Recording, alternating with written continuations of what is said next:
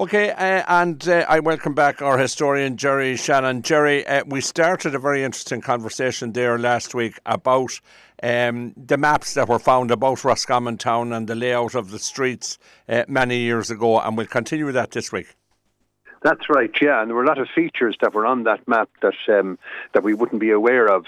But maybe before we go on to that again, we'll go back to our friend Isaac Wells, right? The man who did a pre-famine perambulation, or he was actually on a horse. He wasn't walking.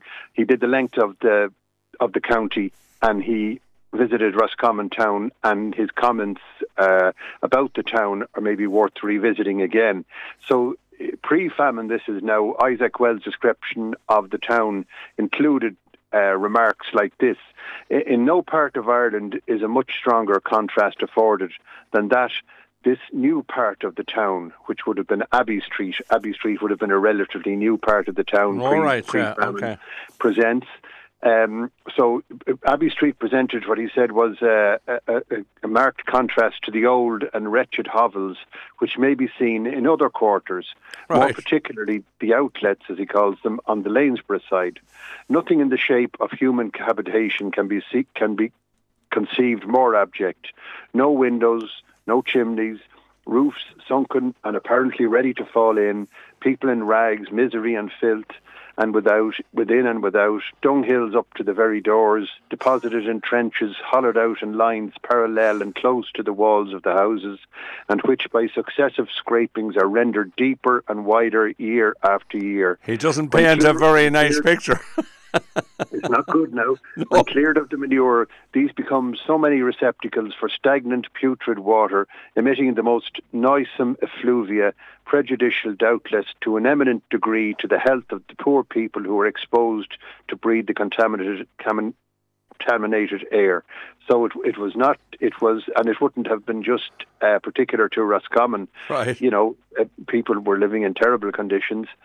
And but it's possible that, you know, they weren't really to his eyes, they were in poor condition. Yes. But they mightn't have been in such poor condition. But evidence exists that in the 18th century that the paths weren't paved, and there were no pedestrian paths, and there was no sewerage system within the ground. And in fact, water supplies came from public wells and from a small stream at the bottom of what is now Gough Street, which was known then as Pudding Street. And in fact, I think one of the wells up in the town square in Roscommon, there are several wells have been found over the years. Yeah, and I believe one not so long ago either as well. Yeah, there's actually, if anyone is up that part of the town in front of the Bank of Ireland, you'll see where there's an area cordoned off there, and there are plans, and it's at an advanced stage now to expose one of those wells, so that we'll be able to, you know, appreciate what was there before. But just to continue on, the late 18th century map that was found in the Earl of Essex archives in Hertfordshire in England. There is a map, actually. It would be a lovely thing to have in the town here, but there's a map, and it shows the centre of the town, and it's described as a plot. We probably use the word site more often here than plot, but the land surrounding the plot is titled as follows. You have a man called William French's plot located to the west. Now, this would be down towards Church Street, would say the junction with Church Street and Main Street. And the land surrounding the plot is titled as William French's plot to the west, Church Street located to the south, and Old Jail Street located to the east, and Mr. Robert Gough's plot. Now, that's probably Gough rather than Gough, but it's spelled Gough in this particular instance.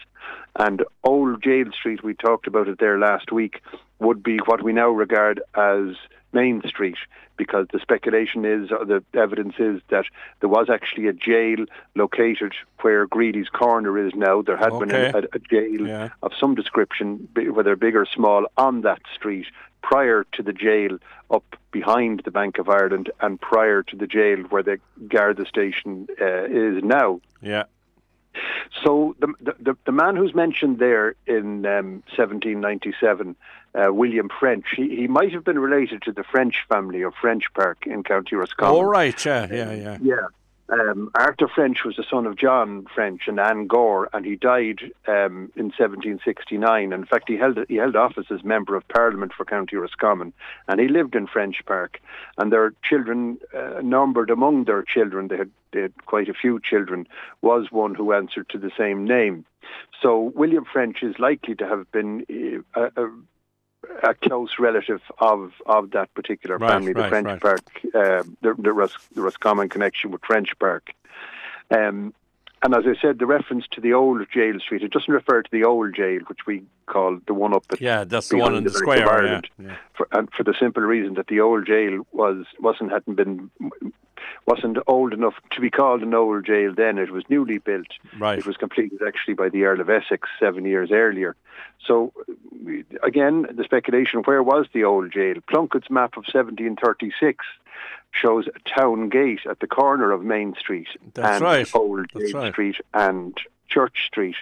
So that's the one that when the footpaths were being paved there, was it last year, the year before, not sure which, I think it may have been, not sure, there were remains found of the what gate. might have been a gatehouse at the corner there with Church Street and Main Street, and they were excavated, and an architect or an archaeologist was on site, and I actually took photographs myself of what was to be seen underneath the but it was filled in again. But they left a plaque on the ground. That's right. Just at the corner there of we'd say where Greely's Corners is, or Madden's Butchers. Just before that, if you look down, you will see a stone inscribed telling us that this is where the town gate was back in the 1700s.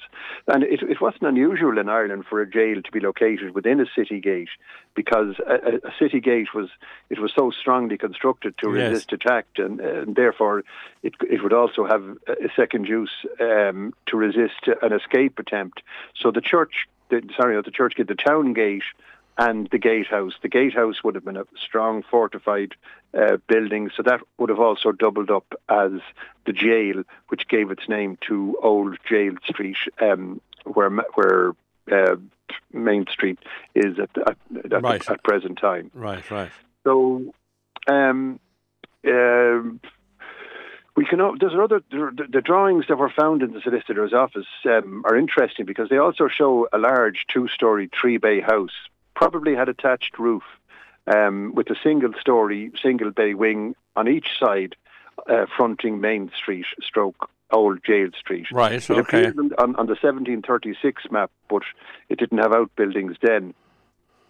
And it also shows that there were 7 or 8 cabins facing Church Street, most with 2 windows to the front. And again, as was common at the time, attached roof and chimney.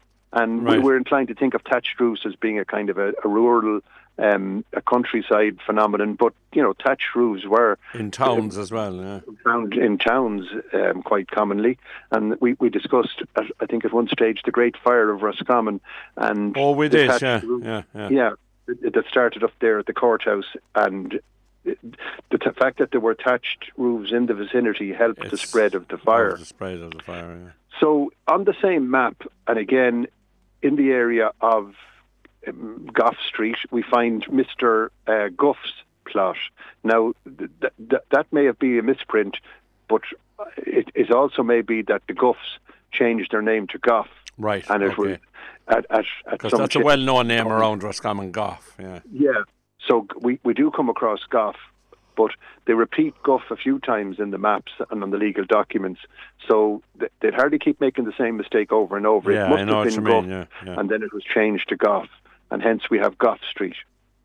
Probably a man called Thomas Gough. He was the son of Robert Gough and Sarah French, a merchant in the town of Roscommon.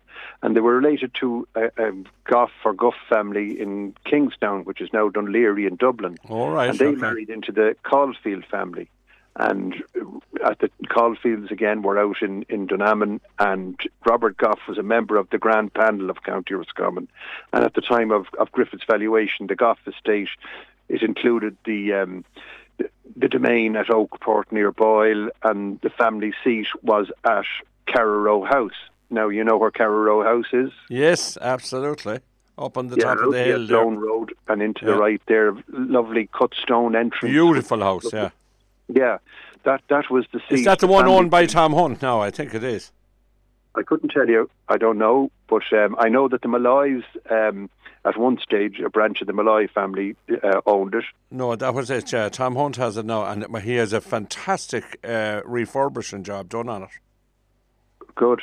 And years ago, I was in the yard beside the house. It would have been, there are beautiful stone buildings there. I don't know if they're still with the house or not, but a lovely cobbled